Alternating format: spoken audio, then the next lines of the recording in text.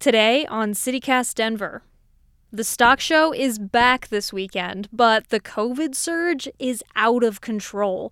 And you don't have to have a vaccine to get into the stock show, apparently. So basically, things are going to get dicey. The whole CityCast Denver team is back in the new year, and we're chatting that news, plus this little movie about climate change made by some Denverites. Maybe you heard of it? Today is Friday, January 7th, 2022. I'm Alexandra McMahon, and this is CityCast Denver.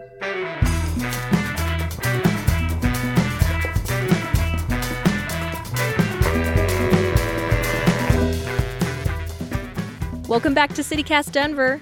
It's the first Friday show of 2022. It's so good to be back with everybody. The whole crew is here. Producer Paul Caroli, one fun thing you did in Denver over your break? Why is that a hard question, Alexandra? Maybe because you were out of town. That might not be fair to you. Yeah. I don't know. One fun thing I did in Denver? The gym. There was no one at the gym. I've been going to the gym. Megan and I we go to the local gym and we use their pool and hot tub and sauna. Ooh. And they have these like massage chairs. It's one of these new gyms where they offer a lot of amenities that people don't actually use, but we used them over the break.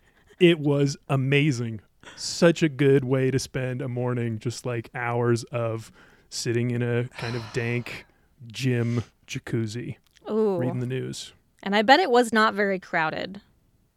No, empty, totally empty. That's like my dream, Paul. I'm like such a gym rat and I haven't been able to go. And going when nobody else is there is just like the best.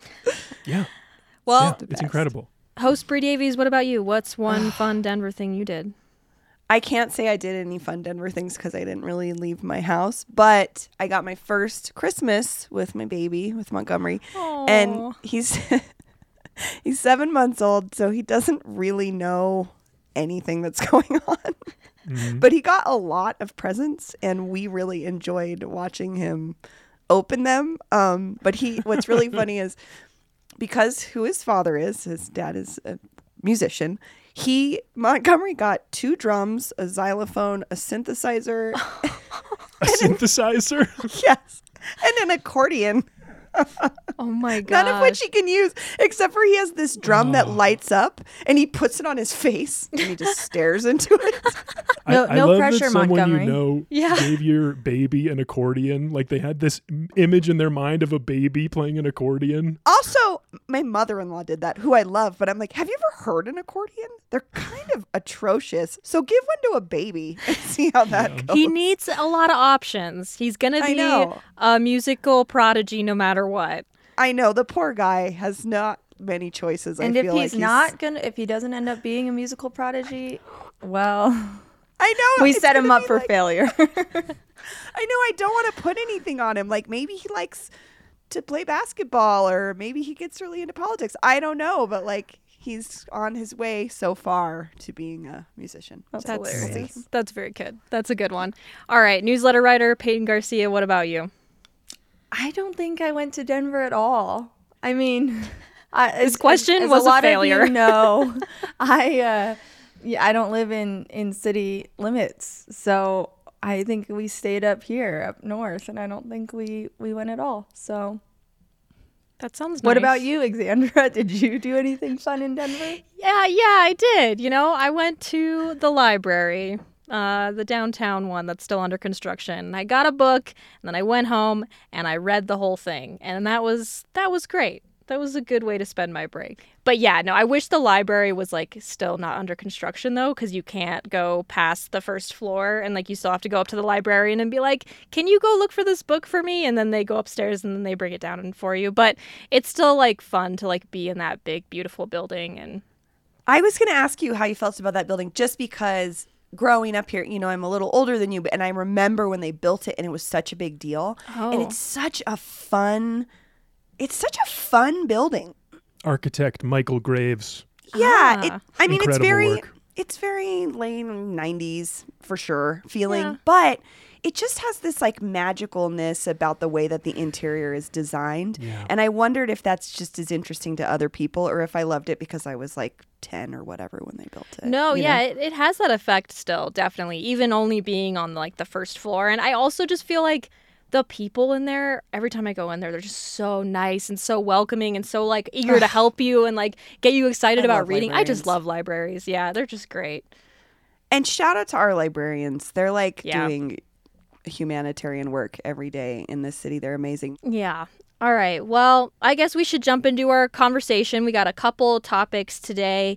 The first one up is the stock show, because the stock show starts on January 8th, which is Saturday, runs through the 23rd. It's the 116th year, which I'm wondering, since they took a break last year, was last year supposed to be the 116th year? And then they just like, this is the 116th year. I don't know the exact answer to this, but I know that they have taken a year off before. I read this morning in 1915 for some kind of like foot and mouth disease, I think. So whatever their numbering is, it's probably not like perfectly reflective of exactly how long this thing has been around, but a long time. Yeah, very long time. Wow, I love that little detail, Paul. Foot and mouth disease. That's what they had to worry about back then. Well, now we have COVID.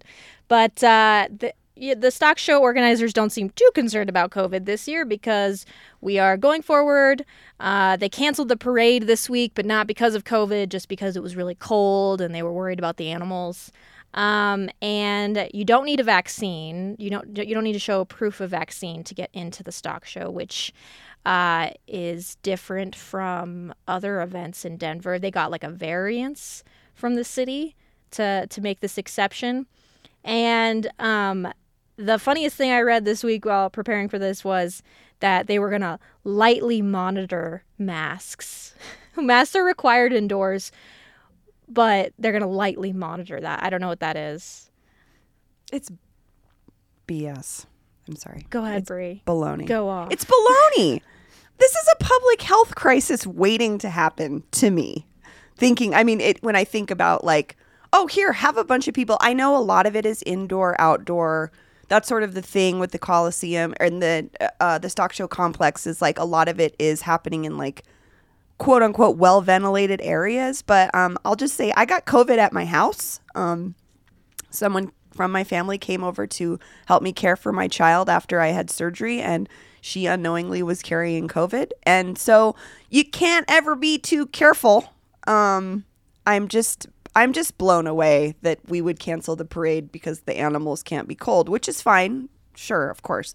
Respect. I mean, this event is about animals, but we're still going to crowd a bunch of people into an area for weeks. I mean, doesn't the It's stock show go 16 on? days. It's the best 16 days of the year, actually. Thank Bree. you, Paul. Yes. What is that the phrase? That's the slogan. Yeah, the best 16 days in January. Oh, it's not the whole year. It's just in January. It just seems like a bad idea. I don't know. Maybe I'm touchy because I got COVID. I don't know. Peyton, I think you got to go. How do you feel about that? I mean, yeah, I don't think that that's the responsible decision. I think we can all agree there that we should be trying to make the most responsible decisions. But my bigger question is like, Bree, what is your relationship to the stock show? Do you have much of one with? No, not necessarily. I mean, like I definitely went as a kid, and unfortunately all I remember is that it was really smelly and really cold most of the time. But I'm also just a person that doesn't like to do stuff in the wintertime. So, and I agree, Peyton, kind of what you're saying, like maybe I would feel differently if I was personally involved in it. But I'm just thinking of this as an event. Like if this was a 16-day long music festival, say if it was something more in my wheelhouse, I would be like, absolutely not. No. None of this, like just gathering people together that many times. You know, it's one thing to go to a concert. It's another thing to be repeatedly exposed to people for 16 days in a row. It just seems like this is going to maybe be a problem for our hospitals. I don't know. So I hear you that like there's a lot of investment in this, right? And that's kind of been the argument all along with COVID is the economics of it. But I'm just thinking of the human part of this. What about folks coming from rural areas who maybe when they go back to wherever they're from, they don't have the same kind of healthcare services or the same access, or maybe their hospitals are already overloaded. I don't know. It just like the way the variant is surging right now, it just seems like a really bad idea to get people together for 2 weeks straight all day. Peyton, what about you? What's your relationship to the stock show? Because you seem a little bit less fired up. I'm wondering if that's because you have a soft spot for it. No, I mean, to be completely clear, I absolutely think that we should be making responsible decisions when it comes to having large gatherings. I mean, as somebody who's trying to plan a wedding for this month, like, I know very, very well, like, the risks that are coming with that and how hard it is, and that's for my freaking wedding. But I don't know. I mean, it's hard. It's hard. I have a fond memories of the stock show where I grew up out east. It was a big thing. It was a really, really big thing. We went a lot. All of my friends were 4-H'ers. I would go and I'd watch my friends show their pigs and show their horses. And it was a really big part of the culture where I grew up. And so, I mean, I have very fond memories of the stock show. I think it's a culture thing. But yeah, I mean, I'm not saying that that's any kind of excuse to let up on social responsibilities when it comes to this COVID. We all need to be doing our part. But I kind of wonder if it's just like, I don't know. I'm just really curious about why they made the decision to have people to not require vaccinations. I wonder if it was because they thought people wouldn't show up, or if they just thought the politics of it would get too messy and it would be too much bad press. I don't really know. That's the level of it that I'm interested in. Like, where I'm at is I totally understand why the organizers of the stock show are doing this. Like, this is not a cultural event. This is not a tourism event, although it has that component to it. But I've been talking to some people from at this organization, and I've been like doing some research into what this thing has been and is. And I went a couple of years ago, and I went to a rodeo. I saw the kids do the mutton busting, but that part all felt like a layer on top of the very real like trading of agricultural goods and services. Like, it really did feel like and like look like to me. I mean, I don't know what I'm doing or talking about, but it looked to me like people were actually making a lot of money. And I bet for a rancher or a farmer in rural Colorado, oh my gosh, so many L's and R's in that phrase. Good luck if anyone else wants to try that one. But I think for these people, it's like a seriously important event for the year. And having missed the last one, like, I can imagine a lot of these people really need this. And so, I don't know, that's where I see, like, from their side, from the city of Denver, like, shouldn't our Denver leaders care about the people of Denver first more than this rural community? Like, yeah, it's a state, but, you know, I think you're making a great point, Paul, but I'm just looking at other industries, right, that rely on large group gatherings to get things done. And again, to try to sort of compare it to something, most of my friends in the music industry have lost all of their income. They don't tour anymore. They can't play shows anymore. I mean, this is bigger than just the stock show. So I hear you and see why economically this is like devastating to a lot of communities. This is just like everything else that we're losing. And I just wonder when public safety is going to become more important than the economics, or like how we can support these people, because I don't want that. You know what I mean? I don't want this to have devastating economic impacts on our rural communities. That's the last thing I want. But like you're saying too, like, they're coming into Denver. Yeah. What is the vaccination status? That's why the variance is so upsetting to me, is because this is guests in our city. Like, these are going to be our hospitals that are overflowing first, I think. That's like, why would our officials grant a variance for this rule that we've decided is the best for our city? I don't understand that at all. Well, I want to go back to something you said, Paul, because you were just like, this is a really big thing for rural Colorado, but it's the National Western Stock Show. How dare you do that on your first try? Sorry. Had to show off. But no, I mean this is a national thing, and so it's like it's not even just Coloradans. It's people from all over the country come for this stock show for this economic reason, like you said, Paul. Like it is a good place to trade and do business, and like the only time that I've been to the stock show, surprisingly, even though I grew up in Colorado, but like we weren't driving up from Colorado Springs to go to the stock show in Denver. Right. The only time I've been was to cover it as a reporter. And when I was there, I was interviewing a lot of like vendors and stuff, and they were all talking about how like, yeah, people plan their whole months of January around this. Like they come from so far. So I do hear you about like, this is like we do need to prioritize public safety, but I do think the economic impact is a fair claim. Like it's not just Colorado. Like this potentially has a national impact on agriculture. Yeah. And then even, a point on the culture side too, like why this is important to our history and our state and like who we are. I was reading in the Colorado Encyclopedia, a great website that was, I think, led by past CityCast Denver guest William Way, one of our greatest historians. But there's an entry for the very first stock show. And this thing, like the reason why it happened is because the city was so devastated by the silver crash of 1893. So the city officials saw this like trade show, which was like a very popular type of business development technique at the time, as a way of kickstarting this new industry for Denver, agriculture and food processing and distribution facilities. Like that's 100 years of this being a part of who we are. That's huge. That's most of the time Denver's been a city. My dad grew up working at the stock show every season it came around, and then we would go, and he always says that the smell of like leather and manure always is very nostalgic for him because it takes him back to that when he would work them. And likewise, that's the same for me. Like I kind of don't get grossed out when I smell manure and like leather because it just makes me think of the stock show. And I think when you grow up out east, like where I did, it's like a very normal thing to like be smelling all the time. And like I'd go over to my friends' houses and they had horses and pigs, and it was just kind of funny. Wow. I love that. What did your dad do at the stock show? He was just like, we didn't do anything with like livestock or anything growing up, but he was just like a teenager. And I think he just, I don't really know. I think he ran maybe some of the stands. He might have been mucking hay. I don't really know what he did, but mucking hay.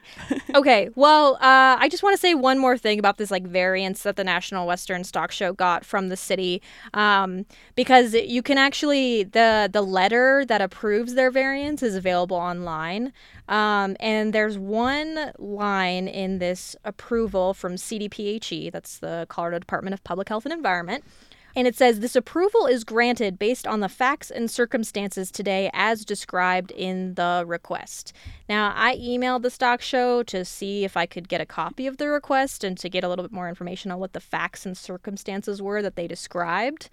Did not get a reply as of this recording, but I'm very perplexed as to how we get variances for ordinances for public health. Like, what's the point of an ordinance for public health if you can just apply for a variance to not the reasoning abide like, do they by have it? standards? Like, what do you measure? Are some it people against? lesser than, so it's fine if they're exposed? Like, what is the?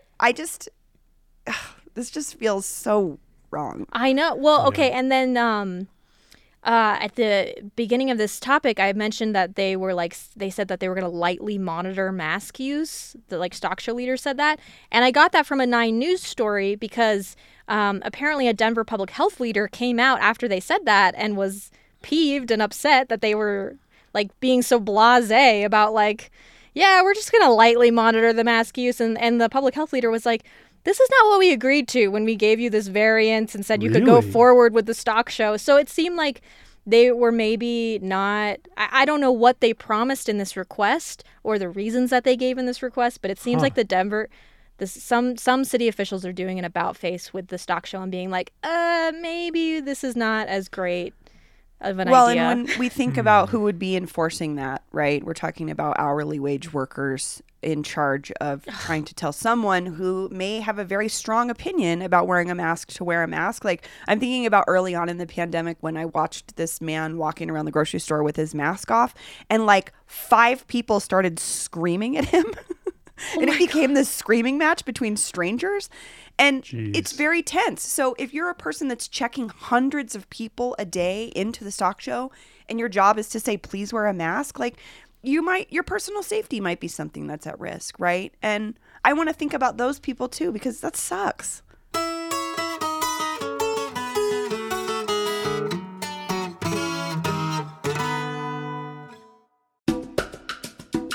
This episode is brought to you by the Colorado Wine Board. Because the wine community here is like surprisingly robust. I mean, think about Bigsby's Folly and Infinite Monkey Theorem here in Denver alone, and there are urban wineries all across the Front Range. Then there's the Western Slope, Paonia, Palisade. Hello, Palisade wine, are you kidding me? It didn't used to really be a thing, but from what I hear, it's very much a thing now. There are more than 165 wineries across Colorado to explore, and they produce all sorts of wine that reflect our unique culture and climate. So finding a label that you're going to love is easy, no matter where your adventure takes you. Discover it for yourself and support local winemakers at coloradowine.com. That's coloradowine.com. Next topic. We're talking about the movie Don't Look Up. Maybe you've heard about it. It came out like a week before Christmas, blew up on the internet. It's Netflix's like #1 film right now. And it was made by some Coloradans. David Sirota, journalist David Sirota, he lives in Denver. We've had him on the show before. And he loves bagels. He does love bagels. He was our biggest bagel fan of the year. And then the director, Adam McKay, who's done like a million things, Anchorman, Vice, The Big Short. Apparently, he lived in Denver briefly in his youth. I didn't know that, but I guess we can claim him now, too. Anyways, Don't Look Up is this... I don't even know how to describe it.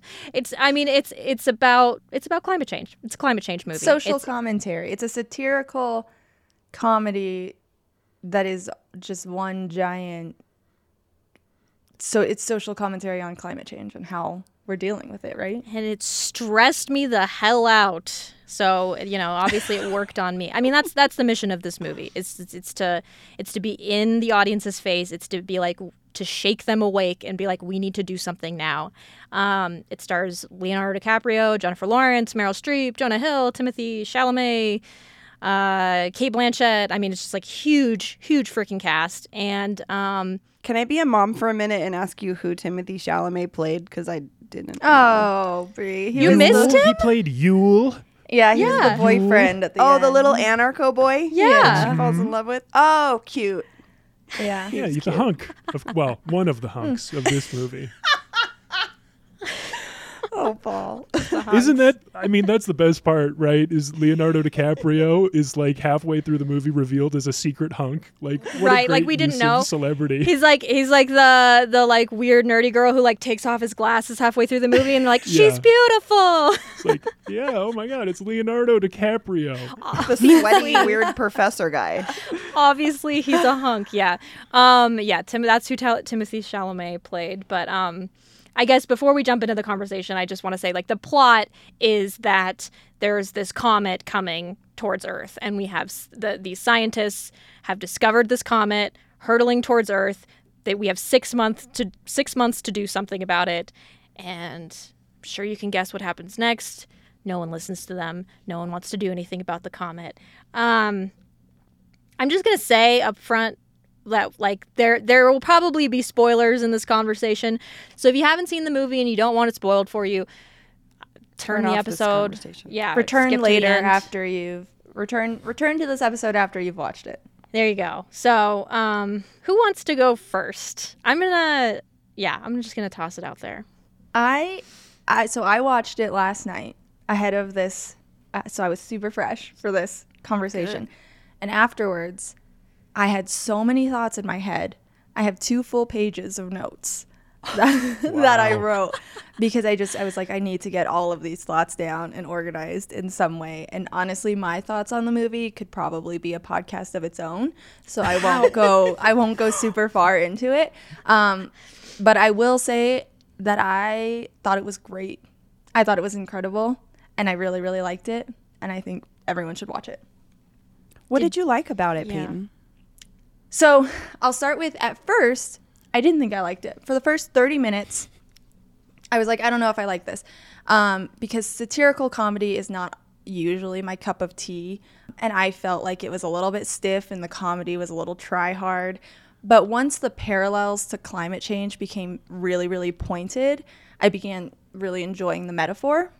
And then from that point on, for the rest of the movie, I just thought it was just, I don't know. I just thought it made such a good point. I thought it was a really unique way to tell people, like, hey, climate change is real and we're not fucking doing anything about it. And I think that people need to watch it. I thought it was brilliant. What did you guys think? Agree 100%. I watched it twice. But also at the same time, I kind of think it's like useless. So I was thinking, like, what is this movie doing? Like, it's riling me up. Like, I love it. I agree with it. Like, I can't imagine anyone's watching this and like Disagreeing with it. like disagreeing with it or like sticking with it. Like, and you put it on a streaming service like this, there's no reason for anyone who doesn't agree with it to watch it. So if they want to have a positive impact, I just question, like, I don't know. I guess, you know, whatever you're good at, you have to like use that to try to make the change you want to see in the world. And these people are like incredible filmmakers. And it is such a genius metaphor. I loved it. And I have a similar pages of notes, Peyton.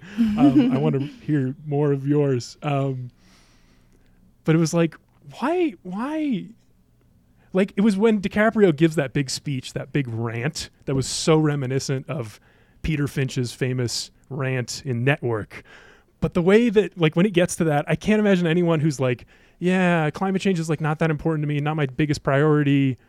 They're going to get to that and they're going to think, he's angry, you know, whatever. And then it's just part of the same montage of news clips of people angry at each other that the movie itself is skewering. It was like kind of a self-defeating message, though an extremely entertaining piece of filmmaking, in my opinion. I did have a similar concern. So I thought it was brilliantly done. I loved it. My biggest concern is that the people who need to hear the message aren't going to take the message away and or not watch the movie. Yeah. I mean, it scared the crap out of me, someone who's very concerned about climate change, but that's because I'm already concerned about climate change. The people who don't, you know, and they kind of poke fun at the, you know, quote unquote climate deniers, the climate change deniers, and it's like they're not going to learn anything from this. But I don't know. Maybe it'll change. Maybe it'll change some minds. This is an interesting point because obviously we have seen a ton of arguing online over this movie. Like, this movie has sparked a shit ton of controversy. So I hear you. Like, the people who disagree with the movie are probably not watching it or at least sticking with it, but they're still getting really angry and defensive about it. And I almost wonder if, like, that was the filmmaker's goal, is just to, like, spark that debate online and get people really riled up so that people... But again, so that it's really visible and in the public's face. Yeah. Can you talk just really quickly a little bit about the controversy that's coming up? I mean, what exactly are people so angry about? Well, okay. I mean, I think one thing that's very reflective of the controversy is that this movie got like 56% on Rotten Tomatoes, which, like, look, Rotten Tomatoes scales are not like the thing we should live and die by. But, like, it is interesting that, like, critics were so divided by this movie, even though, like Paul was saying, like, it's a well done film. These are filmmakers who know what they're doing. It was well acted. Like, I don't think there was fresh, exciting, everything. Yeah, I don't think that there was anything wrong with the film, but it's just like people were having problems with the message and the way the message was delivered, because some people thought it was way too heavy-handed. It was like screaming in audiences' faces. But I think that's the controversy, Peyton, is just like people are very divided on whether or not movies are the right way to do this. That's fascinating. That kind of blows my mind. I don't I don't understand how anyone could have a problem with this. I would be so interested to have a conversation with somebody who doesn't feel like that message. I think they just don't care. I think people just don't care about the topic. Like, I when we were talking about this like online controversy, I was like, well, who actually pays attention?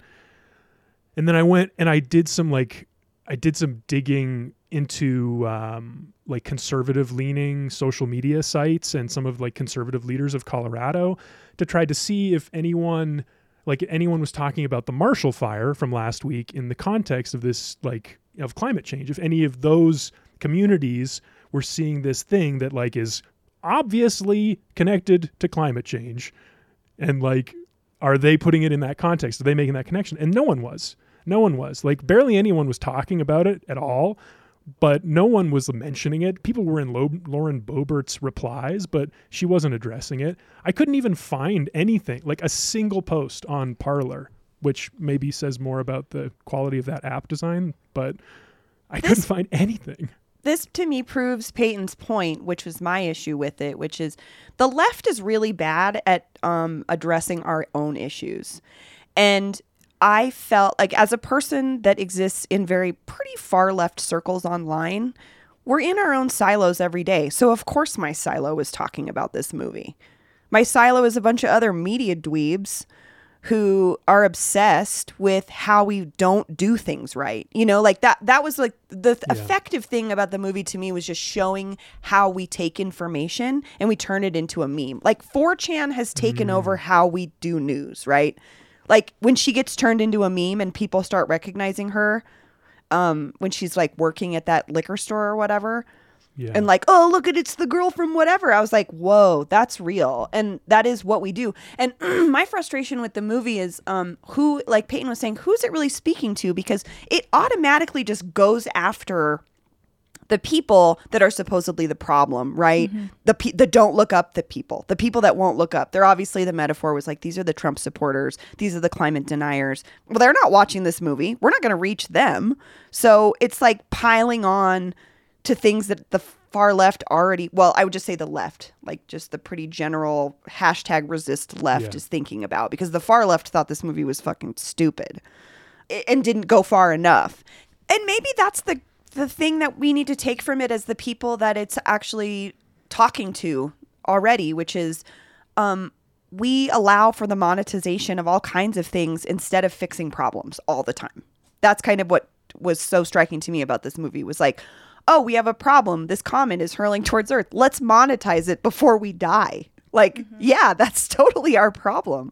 Mm-hmm. So how do we take that and do something with it? How do we change that? How do we stop this like memification of information and get serious about issues and try to work together? Exandra, I think, did make a good point, though, about it is at least starting those conversations. It's getting our side riled up enough to start having these conversations. You know, not that we weren't already doing that, but we're doing a show on. I mean, here we are talking about it. Oh, and I will say, when the credits rolled, I had this big existential crisis, being like, we are not covering climate change enough on CityCast. Like, we need to be covering it way more, because I like, you know, obviously they really skewered the media in that movie of like, you know, downplaying climate change and, you know, taking a subtle approach to it. And it's just like making it pleasant. And I'm like, oh my God, like, I know that we're not that bad, but like we are contributing to the problem if we don't do enough stories about it, if we don't cover it enough and show people like this is a priority. But it's hard because we have like 5 million other catastrophes that we have to cover in this day and age all the time. Well, I would like to hear I would like to hear from the listeners on this. I want to hear what people want to hear. Like, I want to pass this conversation on to others. Like, what do you want to hear about climate change? Is there something that you feel like would be useful, or some way that you think might be a good way to get involved that we could go check it out? Like, that's the kind of thing we could do, I think. We can talk to people about programs and like advocacy campaigns, and I don't know. Whatever people want to know. I would love to make that a project for us this year. It was like, figure out the best way to actually organize people, even if that's the right thing, and make a difference on that, because it would be nice to do. Yeah, solutions. That was like my one problem with the movie. And, maybe the movie wouldn't have had such a big impact if it had a different ending. But I was frustrated that there were no solutions really presented. At least that would apply to our situation. I mean, obviously in the movie they had solutions to like take out the comet, but like, I'm like, what are we like telling people when like the world just ends and it's just so bleak and depressing and all the like I think it's 1%ers. It's supposed to be a cautionary tale, right? Yeah. They're trying to say, hey, we still have our 6 months, kinda, and we can do something about it. Yeah. If you all just listen. Like, I think that's what they're saying. And I think the comet had to destroy the planet at the end of the movie, because if not, what was it about? It couldn't have ended any other way, because they're like, hey, the movie is like, this is where we're headed. And this is how it will end. And maybe I'll make it a newsletter if anyone's interested in that. But I've got like 7 subcategories of how I broke this I think movie you should down. publish it raw. I think you should publish the notes raw, no editing, I mean, as its own newsletter. I would happily do that. I mean, it's basically a movie review here. I would love to hear Nice. from That's Monday. people. I think it's Monday's newsletter. I think people would love that. I'd be interested in it. And I do want to say, though, I also kind of felt like you could draw parallels to not just climate change with this movie, but COVID.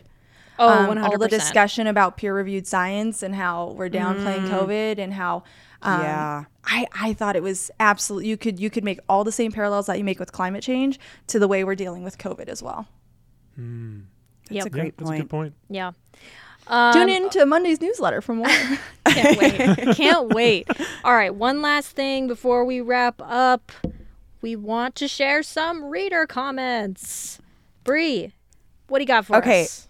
So earlier this week in the newsletter, I wrote about the demise of the Breakfast King, which was one of the diners we've seen fall in Denver and close in the last couple of years. Also, apparently Swift's on Santa Fe may also be closed as well. But so I wrote about its demise and how sad I was that we have been losing all these diners. And I got a really nice note from a newsletter reader named Todd, who wanted to share some memories of the Breakfast King that he had. And he talks about Blinky the Clown, which I'll read in just a minute. And I just wanted to say, if you don't know who Blinky the Clown was, Paul, I know you kind of asked me who he was. He was a TV clown when local TV stations used to have their own productions. And he had a morning show. And when I was a kid in the 80s, if you could get on Blinky's Fun Club and be in his birthday corner, it was like the biggest deal in the world, because you got to be on TV and then Blinky the Clown sang his bizarre birthday song to you. So, but he also owned an antique shop on like South Broadway, which I believe is now where Fashion Nation was where Blinky's was. Todd shared with me that Russell Scott, aka Blinky the Clown, had his little antique shop up next to Herman's Hideaway, and he'd eat at the King all the time. Blinky lived by us when we were kids, and my brother was on the show and in the birthday club. We still sing the Blinky birthday song version. Happy birthday to you. Better smile. Happy birthday to you. Happy birthday, dear children. Happy birthday to you. And I certainly hope you have a nice Anyways, birthday. leaving the King one time, we left $20 with the cashier and told her to treat Blinky. In grand King style, it was just another something to be taken in stride. The King is dead. Long live the King. So, thanks, Todd. Thanks for throwing a meal Blinky's way. I think he probably appreciated it. Yeah. Very sweet. All right. Paul, you want to close us up? Yeah, well, we talked briefly about using your platform to make a difference. And we got an email this week about a local musician who is doing just that. David Lawrence and the Spoonful have a new album coming out soon, and they have a single and a video that they were telling us about. It's a song called Seeds We Sow, and apparently it was inspired by an experience the lead singer-songwriter David Lawrence had with a wildfire back in 2019. And so it's this personal reflection about living in Colorado and encountering wildfires and learning to live with that as a part of your life. So maybe we'll hear just a piece of that as we go out to the credits. The smoke is so thick that you can't hardly see everything that's gonna come, everything that's gonna be. Don't you worry is like a tree. Everything that burns comes back, you'll see. The seeds we sowed died yesterday. Guess things don't really work that way, oh no.